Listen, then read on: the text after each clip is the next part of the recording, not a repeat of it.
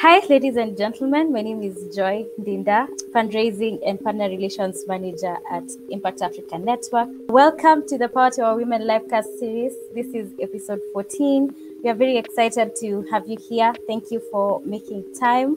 This livecast is brought to you by Impact Africa Network, a non-profit startup studio in Nairobi. We are on a mission to ensure that young, talented Africans can participate in the digital transformation of Africa as creators and owners. So we do this by providing 12-month innovation fellowships to recent college graduates, where they work on well-vetted ideas, of course, under the guidance of a leadership team and a mentor network. The goal is to develop innovations and launch startups. Welcome to the show. Today, I am also joined by my co-host, who is also my colleague, Damaris. Damaris, welcome to the show. Thank you so much, Joy. Episode 14. We started this in October 2020, and here we are. We have talked to amazing, brilliant women globally, and I'm happy to be here for episode 14. So this livecast series, where we have conversation with global female leaders and change makers, they get to share their stories with the intent of inspiring a new generation of female leaders in Africa. And it stemmed from IAN's belief that women are much more effective at leading and nurturing complex people-centric systems. And we believe that startups are the quintessential people-centric systems of our day. So we have, from our very first startup that we launched, the person leading Jenga School is a lady, and we have recently graduated our first cohort of students. So we are seeing this already in our strategies, in how we're implementing this thesis. So I'll let Joy introduce our special guest today. We're looking forward to hear from her. Thank you. Thank you, Damaris. So today we are joined by a remarkable lady. Her name is Louise Pentland. She's the Executive Vice President and Chief Business Affairs and Legal Officer at PayPal. Louise has established herself as a key stakeholder in driving digital transformation and e-commerce. So in her role as Chief Business Affairs and Legal Officer at PayPal, Louise is responsible for PayPal's global people, legal, communications, intellectual property, government relations, and social innovation functions. Since joining PayPal in 2015, she has been very passionate about diversity and inclusion, and she has put them at the front and center of her role, and she's also very passionate about mentorship. Before joining PayPal, she served as the Executive Vice President and Chief Legal Officer at Nokia Corporation. Of course, her work does not go unnoticed. She has been given several accolades. Most recently, she was recognized by the California Diversity Council as the top 50 most powerful women in technology in 2017. I love powerful women there. In 2016, she was also named one of the world's top 30 general counsels by the Financial Times and one of America's top 50 outstanding general counsels by the National Law Journal, just to name a few. So welcome, Louise, to the show. We are very happy to have you here today. Thank you. Thank you for having me. Yes, I know I've said a whole mouthful about you, but if you could just tell our audience a little bit about yourself. Thank you. Well, first of all, 14 is one of my lucky numbers, so I feel very blessed today to be on the show, and I'm very impressed that you have done 14 of these since October 2020. I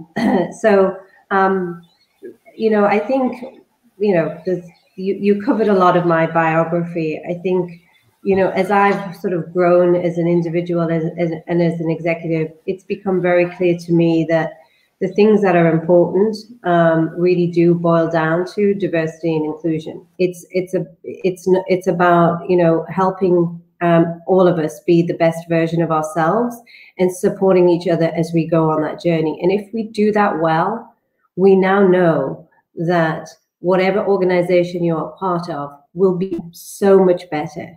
And to me, it becomes just almost a kind of a common sense, right? If we know that then why are we not doing more? And I think that's why it's become such an integral part of who I am. And of course, I'm the mother of a 9-year-old girl. So, I feel a sense of, growing responsibility that we're not carrying this for the next generations the way we've had to carry it. Amazing. You are very, very passionate about diversity and inclusion at the workplace. But let me just take you a little bit back, how you grew up, how you transitioned. I've seen you were once a lecturer, a law lecturer, and now you're in corporate. How was that? Did you ever know, like, growing up that this is what you wanted to become? Or is it something that just developed over time? It's an interesting story because my father was a coal merchant, and he came from a line of coal merchants in England. I grew up in Northern England, and it was expected that you join the family business. And so, my whole life as a child had been, in an environment where my father was, a sole business owner. And I saw the struggles that brought with it, but also the expectations weren't particularly high because nobody in my family had got a college degree at that point. And so there wasn't a ton of pressure for me to go do something that would really sort of stretch me because, my generation family had not really experienced that. And as I look back, that is not unique to me. Of course, you think your circumstances are unique to you, but you see that in underrepresented populations the world over. And how I got my breakthrough was, through people saying, well, have you thought about doing something else? You seem really good at this. And I think, it was somewhat accidental. And I also, I didn't want to grow up for the rest of my life the way I had seen, my father struggle as a sole business owner. And, I wanted more stability. And I was able to get exposure as a teenager to the practice of law and, and learned that was a way I could be self-sufficient. But I think I always knew that was never going to be enough. I wanted to be part of a team. I wanted to be part of building something. And so, while I went and became, a qualified lawyer, I very, very early in my career, long before it was popular, pivoted into the corporate world because I didn't feel that was satisfying enough. I didn't just want to advise people. I wanted to be part of building something. And so I went into the corporate world very, very early in my career. And truly, I got into tech right away, pretty much. And I think that is what has had such a sort of a pivotal impact on my career trajectory, is being in the tech sector. Joining in Nokia in 1998, when and things like that were just starting to emerge, and just the thrill of that, and the opportunity that created for me as a woman in technology, where there were very, very few women in technology back then, I think was very empowering and yet very lonely. And so I think that's where it created that deep-seated need in me to ensure that there were many others who would have the same opportunities. And I think that's what started me down that path. Interesting. What I'm getting from this is so many of the steps you've taken over time, have been influenced by the things that are happening in your life and the transition you feel like you need to make as a result of things that are happening in your environment, things that you feel like you can change. And I think that's also very important. It's something that we are also experiencing as young people right now, just realizing that it's not just about getting a job, it's about making impact. It's about what can you do with the skills you have to make a difference. So I think that's a very, very interesting transition. And yeah, I'm excited to hear more. Through the path that you've gone through, I'm sure you've had mentors, people who've guided you, people who've made it easier for you to even transition between the different positions you've been in. How has that experience been? Sorry. Yes, and it is a good transition because, to be honest, I didn't have a toolkit when I started off my career journey. And, you know, there really wasn't the sort of the internet the way there is now. So there were not resources that you could go to. I still recall having conversations with my school counselor where they had an index box of ideas for careers, right? So, you know, the world has definitely improved, I think, dramatically in terms of access to information. But still, that there is no shortcuts, and we are still human beings at the end of the day, and we make subjective decisions. And so the need for influence and support, I actually think, is greater now in some ways. I think I was sort of, you know, somewhat accidentally sort of mentored in the early part of my career. I think it's much more purposeful now. But in terms of your specific question, I do think that, you know, I was fortunate to work at Nokia for a big part of my development as in terms of a business professional. And the great thing about the company was its culture was so empowering.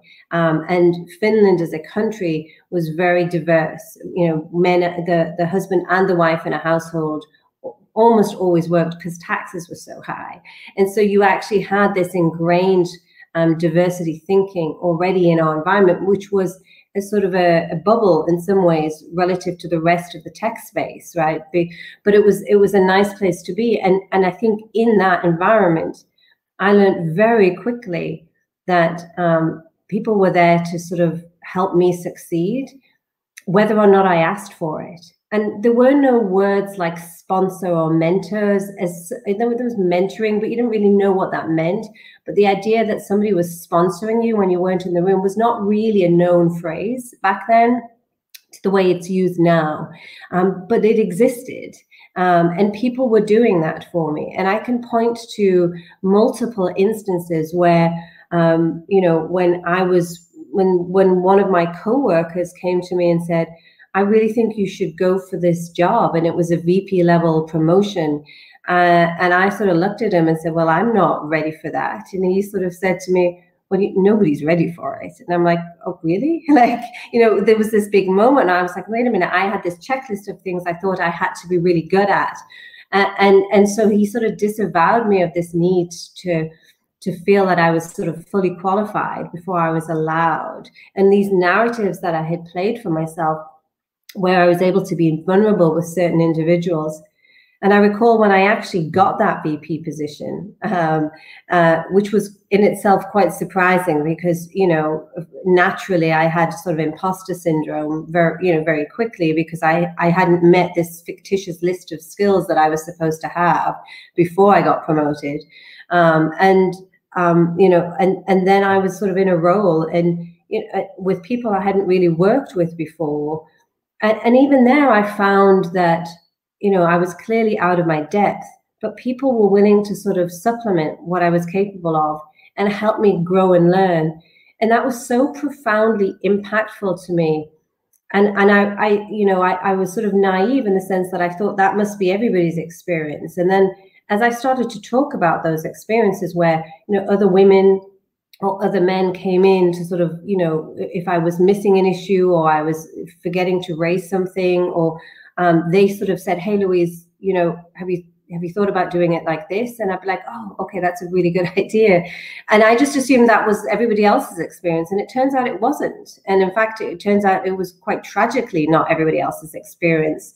And that's where I sort of learned quite quickly that the importance of those people in your career journey is probably some of the most valuable moments, because without them, I guarantee I wouldn't be sitting here today. And I've been able to nurture those relationships now because I've been so aware of them. And I still keep some of those relationships with me very close in terms of decisions or inputs I want even now as my career continues to evolve. So I think the role of the mentor sponsor, as we define it today, I can't imagine there's anybody who has, you know, had a career or is in a career that could think that wouldn't be needed, because it is such an essential element. You know, your skills and your capabilities will take you so far, but you know, I sit through a lot of executive conversations about, you know, who should get promoted. And it's still, you know, to this day, it's still very obvious to me that it's about what was their interaction with you like, or how, you know, how have they shown up in the work environment? And if there isn't, and if that's the only experience and there's not a counter voice, if it's not a good experience, you need somebody in the room saying, well, yes, but that was an isolated incident. And so, you know, how do we make sure that we support their development journey? And I think those people being in the room when you're not there, and building that network and those relationships along the way it's fundamentally critical. So I wouldn't have been able to do it without that, quite frankly. Wow, Louise, thank you. I like that you mentioned about mentorship, which is something that is really, really core to what we do at Impact Africa Network. You can imagine when somebody is straight from college and then they have to adapt to the workplace and get assigned tasks. So we really put mentorship at the center of what we do, because we acknowledge that the only way these young people can grow deep into their careers is if somebody works with them. Louise, I know you've been in different leadership positions. Then you grew to C-suite level, and you've also done board service for different organizations. And I'm just curious, what has been that experience like, especially as a woman? Yes, it's been a windy road. I think, you know, I've either sort of sought out mentors through that process, or mentors have stepped forward where they may have seen that I perhaps needed support. And I've always been so receptive to that. And you know, I think the thing about mentoring is, you know, as we all evolve in our career journeys, in our sort of experiences, you know, your mentor needs will change. And I think recognizing that, and being very open and clear with mentors what you want to get out of those relationships is something that I've learned. So I would have, you know, somebody in my sort of close inner circle that I will go to for mentoring advice. Like when I wanted to join a board, I went to another executive and, you know, and said, hey, how do I do this? And got some great advice. And then I had to leverage a much broader group of people to sort of put my name out there, to sort of say, hey, how do I now get people to take me seriously in that capacity? Because I've never done it before. And it's the age-old chicken and egg issue. If you've never been on a board, they want experienced people. You know, how do you break through that? And so I found that my very close mentors have been so valuable to me in those evolutions. And even when I left Nokia and I took a year off, very intentionally, and really sort of took the time to think about what I wanted to do as my next career move. You know, I went to very many different people for input. Some were not somebody I would tell my closest, you know, vulnerabilities to. Some were kind of mentors in the industries that I was thinking about, but had been business acquaintances. And others were, you know, really helping me think through my interview strategy. And so the diversity around what you need and being aware of what you need, and even if you think you've got it figured out, having someone to double check that with is so important. I mean, I can't emphasize that enough, because it is, the more senior you get and the more roles you take in the board positions, you know, it is lonely, right? And so, you know, people say that for a reason, because it's actually true. And so you have to be able to, you know, have that as you move up, you know, your career path. You have to have that trusted network of people that you can be vulnerable with, because I don't care what anyone tells you, nobody has it figured out. And we all have anxieties, and we all have situations where we've never been in before. And we need somebody to sound that off. And if you're, if you're the most senior person in your organization, who are you going to talk to? And so I think that has sort of really, I think, helped me in terms of where, why did I, move to PayPal? Why did I take a C-level job there? How did I get a C-level job, having started it as an entry-level position at Nokia? Like, all of those moments have had those intersections with the various, people who've become, I think, very special to me as mentors in my career. And they're still very close. And I was interviewed a few years ago by a Stanford MBA student, and he had said to me, "Well, you've done so much in your career, you're kind of at the pinnacle." And he's like, "Is there really anything else left to be done?" And I was like, "Oh my gosh!"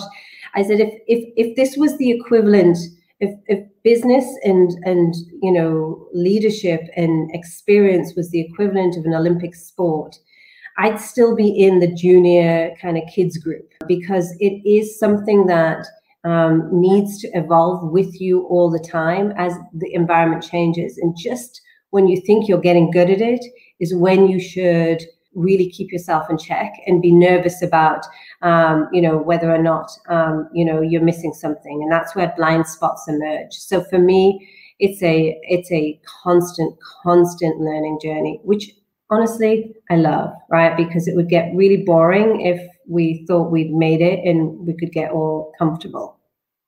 True. Thank you, Louise. And I like that you mentioned about being intentional, especially when you're choosing your mentors and people to work with you in that journey. Just a reminder to our audience, please interact with us on Facebook, Twitter, YouTube, or any platform you're watching us from. Leave us your comments and questions for Louise. Louise, I know you're very passionate about supporting women in leadership and promoting diversity in their workplace. I just want to know, what was their aha moment? What led to this conviction? That's a great question. It was, again, because I had been in this bubble at Nokia, I don't think I had fully recognized, how that wasn't necessarily as representative of the real world as, I kind of was aware, but I just don't think I had been exposed to it in the same way. And so it was probably in around 20, probably coincides with when I was pregnant, 2011. I had been asked to support some women who were writing a book called Courageous Counsel. And the book was really looking at how many women general counsels there were 10 years ago to where they were now. And this is long before some of the McKinsey reports on, how long it's going to take for women to be at the same level in executive positions as men. So this was sort of a little ahead of its time. And it was really shocking to me when they said that, the statistic had not changed for women GCs in over 10 years. Like, it hadn't moved a percentage point. And I was truly shocked. And I think you evolve your career and you're sort of very focused on, how you're advancing. And you assume that someone's taking care of all of that. And that was the aha moment where I realized no one else is taking care of that. Like, we're staring at the problem, but we're actually not solving the problem. And so it was at that moment where I said, I guess I've got to do something, because if I could make a difference for even 2 or 3 people, then that percentage can start to change.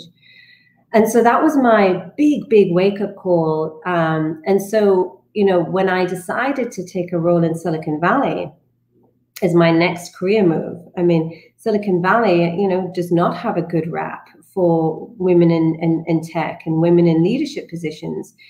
And so, I thought, well, I guess if I'm going to go in with this problem, I'm going to go all in, because it's sort of the double whammy, if you like, women in the Valley, and certainly women in general counsel positions. It was sort of, it was 2 strikes there. And so I sort of took on that role joining PayPal with the lens of, okay, maybe I can, somewhat kill 2 birds with 1 stone. I'm a vegetarian. I don't like to kill birds, but you know what I mean?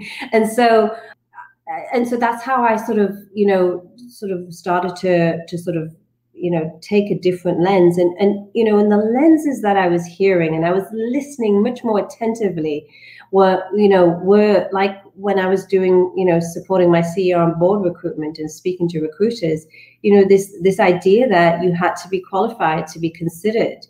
It's so antiquated, right? That should not be the gating factor for a board position. Otherwise, we'll never get new board members, because how do you break through? And so, we took people onto the PayPal board who had not been board members before in public companies, and we train and support and we educate and we help. It's not rocket science. It really isn't.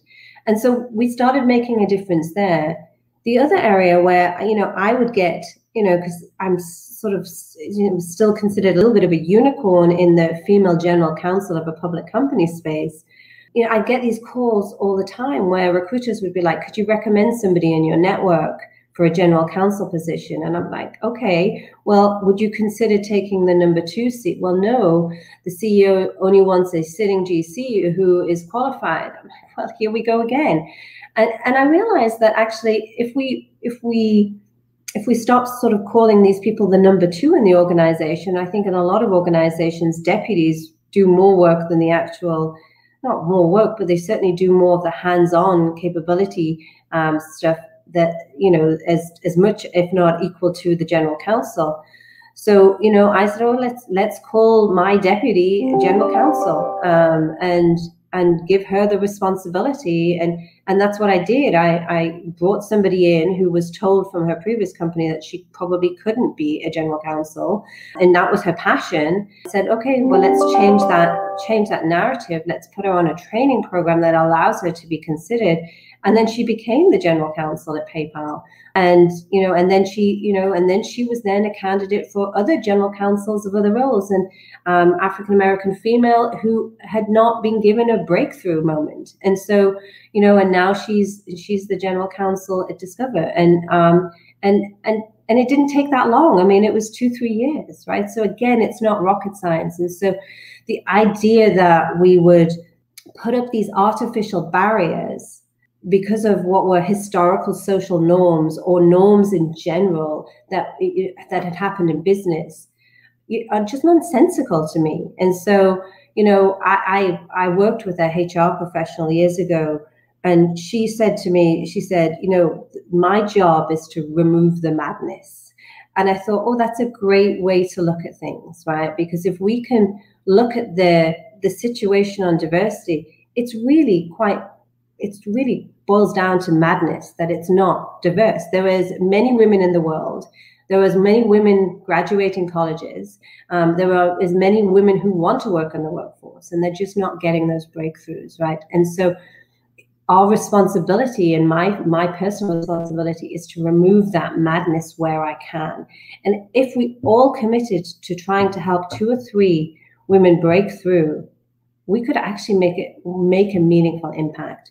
And that was the way I looked at it. You can boil the ocean and get nowhere, or you can actually take it one person at a time and actually start to change that paradigm, change that narrative. And I think the pandemic, is devastating as that is, has certainly allowed a moment in our in our work legacy to sort of say, all those norms are out of the window now. We can use this moment, and let's not waste a good crisis to actually drive new norms and new behaviors that are actually built on a foundation of inclusivity.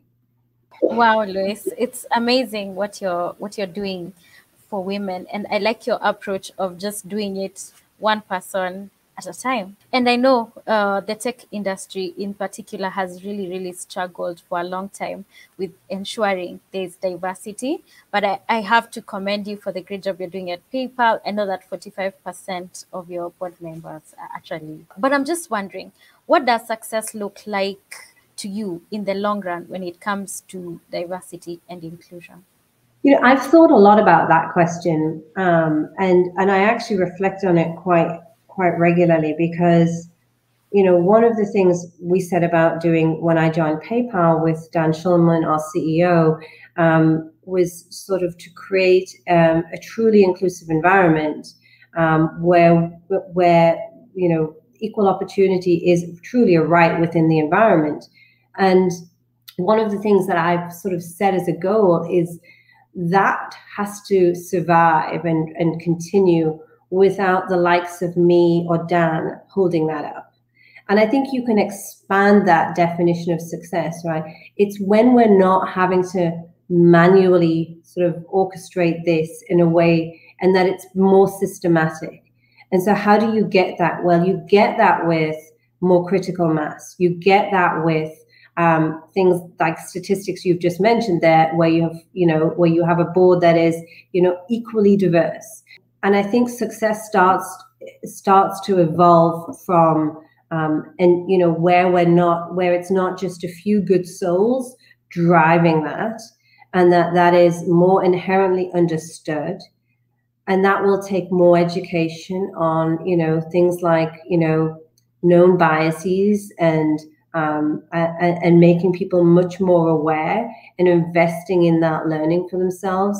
So I think if we can start to really, get to that point where we're not sort of using the sort of, these individual advocates to sort of, make this happen, then I think you'll get scale.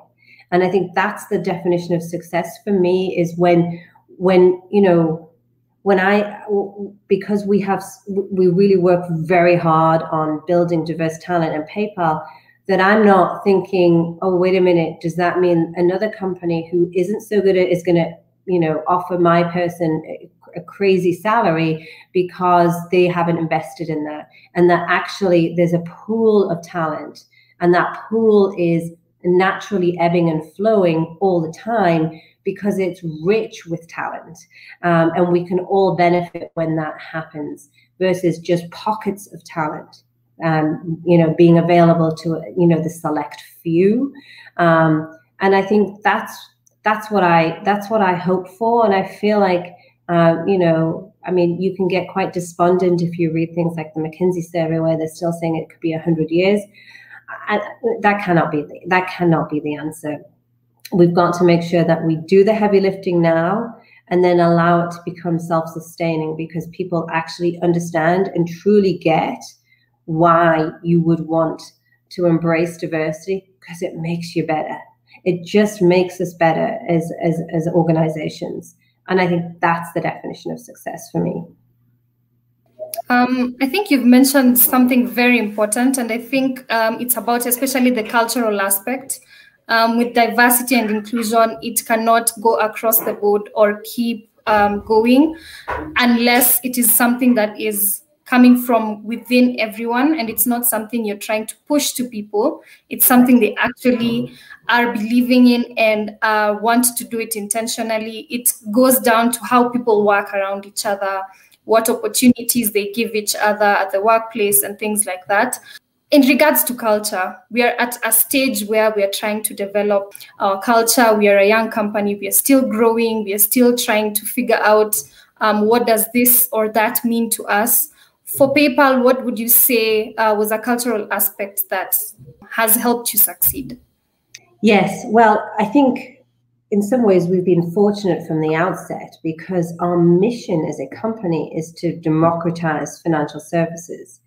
And I think because our mission is really about ensuring everyone has equal access to, affordable financial health, that by definition is inclusion, right? Because our mission is effectively saying without that, you are excluded, and many communities are excluded from the financial systems because it's been too expensive or it's been not available. Then by definition at PayPal, that's where we started when we defined our mission, vision, and values in 2015, when we listed as a public company.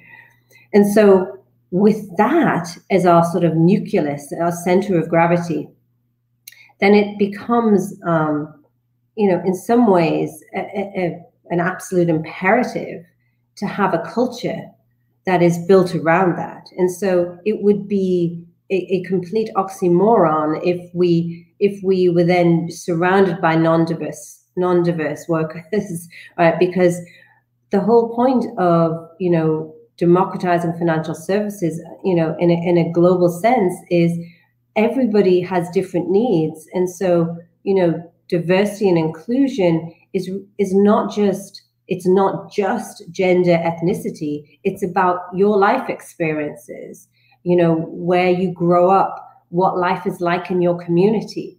And having that understanding makes our products and makes our capabilities much more inclusive, right? So I think with that is our North Star, and we anchor to that very intently in everything we do.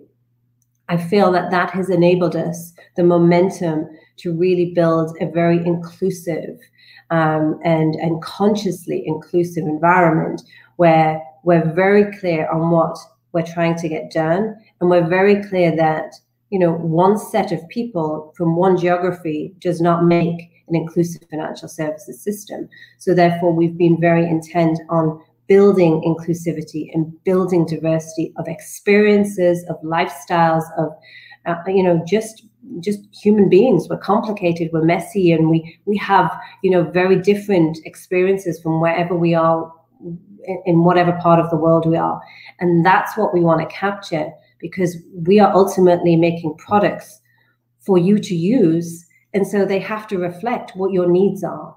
To me, that's the cycle, the propelling nature of diversity. When that synchronizes, then you get momentum really quickly. And we've demonstrated that. I mean, we've only been a public company for 6 years. And when I look at what matters to our employees more than anything, when I look at our annual surveys, it's our mission and understanding how what we do every day ties to why they come to work every day. And I think that's where it gets very, I think, embedded in the cultural fabric of who you are. So there's a lot of intentionality that goes to this cultural aspect. We have a question from one of our guests. So we have Christine, who is saying, I'm excited as a developer to see more diversity in our world. So my question would be, how can we incorporate diversity into the culture of the companies we are building as early as possible? So for the companies that are coming up, the companies that are still in the early stages as they're developing their products, how can they incorporate that diversity into it, the process? Well, I think you have to start with the fundamental premise that you won't be as successful as you could be without it. Because if it's not seen as a business imperative, it's very easy to deprioritize. And you see this time and time again. And maybe you get that early momentum, but ultimately it will not give you that trajectory that you will need to stay successful and to become as successful as you potentially can be. So for me, it's not truly a sort of like, let's just check the box and make sure we think of ourselves as diverse. It's about how do you embed that into who we are as a company, and how do we set that tone right away. Awesome. So it should be a non-negotiable, like just find a way to embed it into your processes in such a way that the people you're building the product for will embrace it because they can see that you have included that. We also have another question from one of our attendees. So Pamela is asking, what has been your biggest setdown in your career, and how did you overcome that? I have lots of setbacks in my career. I think actually, one of the things that I don't think I appreciated at the time when those things happened is it actually builds resilience, which is something that we don't talk enough about because, especially in the tech world where you can see so much success, you have to know how to fail in order to succeed, I think, in the long run. I mean, I joined Nokia when Nokia was, on a trajectory and became #1 in the world in the mobile phone space for 10 straight years.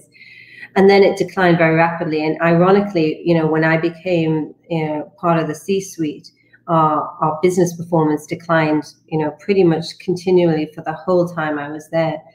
And it's hard not to take that somewhat personally, because that's, you're part of, you should feel that sense of responsibility. And I did. And I think, that sense of responsibility, while I may not have been responsible directly for how we got there, that continuous failing actually drove innovation in a way that I had never experienced before, because I'd never had to.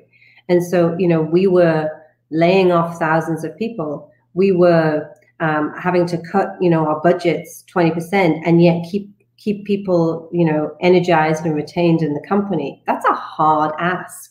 And so, we had to get innovative. And the way I did that with my teams was, we had less and less lawyers in the company. And yet we had, when you're in a downturn, you have more and more work, because risks go up, people's radars are, more risk aware. And so, I use that as an opportunity for people to reskill their resumes, right? So you've never done this before? Great. We need somebody over here. Go do it. And we support you. It's not reckless, right? But it's an opportunity. And I think when you can see those moments where things aren't going so well, you dig deeper, you find, more solutions. And I would say, even to this day, that's probably the most innovative being in my career, was when the company was in decline. And I think, you can take two paths when those happen. You can complain that the CFO is saying, cut your budget by 20% every year. And you have a right to complain. And I am a lawyer, right? I can come up with all the reasons why you shouldn't cut my budget 20%. Or you can be a team player and you can say, okay, how do I turn this around? How do I make this a positive? And I think some of those lessons I learned I describe it as my life MBA. And, it's really about that resilience that I talked about before, that if you can take those moments and then become innovative, it's a total change of perspective, but it's extraordinarily rewarding. And I'll still argue today, even though I've been in PayPal 6 years now, and we've been successful and we've seen a lot of success. Those challenging years, those last few years at Nokia, when we were fighting for every job, we were fighting for our survival, probably is some of the most I think profound leadership moments of my career. I think what you're saying is quite amazing. When you're failing, innovate. It's something that I think we have witnessed also as an organization, having different people in different roles, having to transition to start taking up something that maybe has been dropped, or something that you need to start incorporating in your organization. And what we mostly do is you pick it up, you go figure it out, but you have people holding your hands and supporting you and asking you, where have you reached with this? Okay, so let's figure it out further. So it's actually a very interesting perspective and response. We have, in Africa, we are buzzing with young talent. As you've seen at Impact Africa, we have different fellows from working on different projects.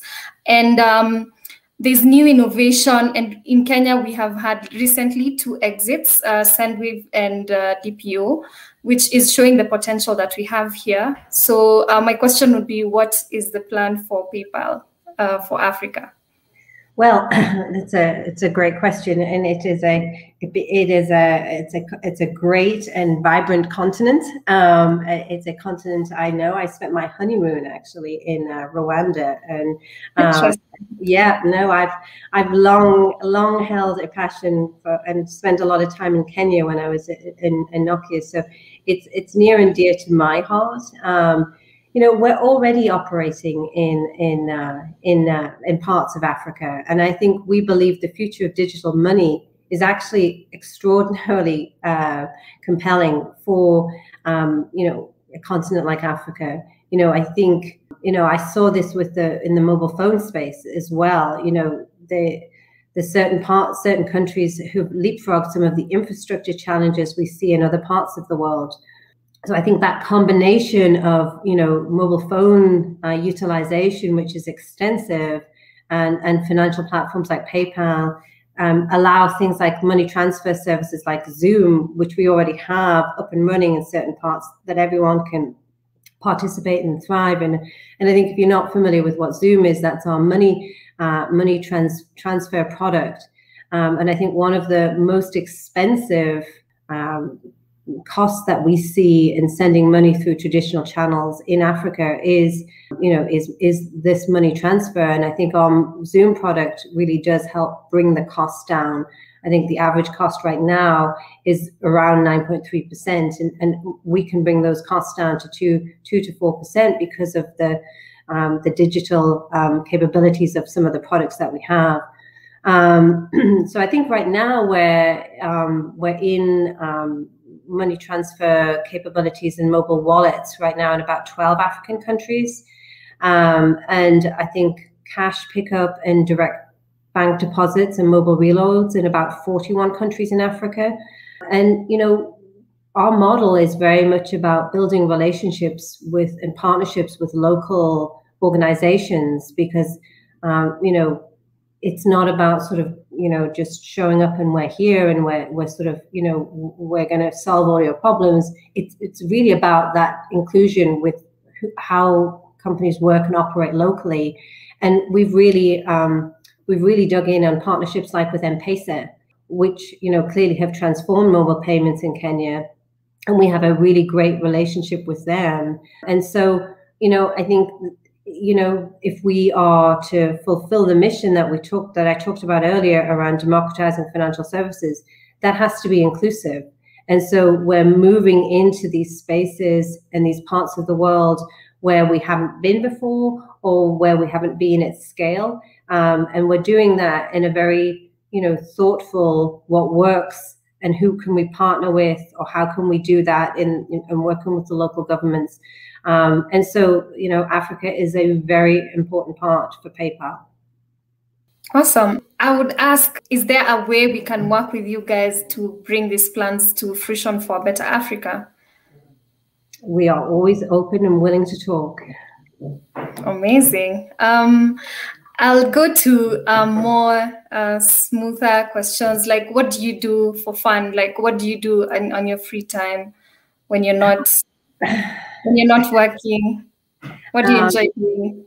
As I've shared, I have a 9-year-old daughter. I have 2 dogs and a cat, and I haven't told my husband this yet, but maybe another cat's coming as well. We have a place in the mountains. So that's sort of where I like to go. And I like to go hiking with the dogs, with my daughter, and I like to horse ride. So, I'm very outdoorsy, skiing, and that's sort of how I unplug and decompress. Family time and nice hikes and walks. And certainly through COVID, I took up running, which is bizarre because I'm not a runner. But I took it up through COVID, and now I like to run, which I never thought you would have heard me say 18 months ago. Yeah, COVID made everyone try out numerous things that we didn't envision before. Also, what do you do to continue growing as a leader? You've gone up to C-suite level positions, being a board member. How do you keep up? Look, I think when you're in the tech space, it's a very humbling environment because something new is coming up all the time. And I tend to try and surround myself with people who are far smarter and far more capable. It means that I can learn from them. I can bring the sort of the baseline knowledge and the influence and the impact and the risk assessment, but I learn from them all the time. So it's truly about having some humility that you don't know it all, and that there are subject matter experts or people who bring a different skill set that when blended and when you're open to that blending means you get to grow and it means they get to grow. And it's, to me, the perfect formula. Wow, that brings me to my next question, Louise. And time has really flown by, 54 minutes in. So this will be our last last question of the show. Louise, what would you say is the most important principle to consider when developing any product? This is a question from one of the audience members. I think the most important principle is that when you put that product out, it works beautifully, and that I think we have to understand what we're solving for. Sometimes customers don't always know what they need, so it's not about just servicing what the customer thinks they need. But when you put that product out, it needs to be the best possible version of that product. I think one of the things that drive me crazy, and I think drive a lot of customers crazy, is when that product is it's not quite right. And so I think that superior experience when something is landing, and don't shortcut it, and don't cut corners, and don't think, well, it's almost okay. Have the discipline and the professional pride to really make that product land and work well before you put it out. Amazing. I hope the fellows in our studio have had that advice, and also the women out there who are trying to develop products. Unfortunately, this is all we had time for. This is our hard stop. But I would not end this cast without lauding Impact Africa Network, who bring to us this show. Impact Africa Network is a non-profit studio committed to changing the African narrative, and we firmly believe that women are critically important in this mission. We are very committed to providing women leadership opportunities in the startups we develop, and in fact, at this moment, 6 out of 10 of the leadership positions in Impact Africa Network are actually occupied by women. To support our work, you can join our microdonations program for as little as just $30 a month. It's a subscription model, same way you pay for Netflix and Spotify. And you can be part of this exciting movement towards creating a new African future, especially for our young women. Thank you, Louise, and thank you, Damaris, and our audience for joining us today. This is bye for now. See you in the next episode.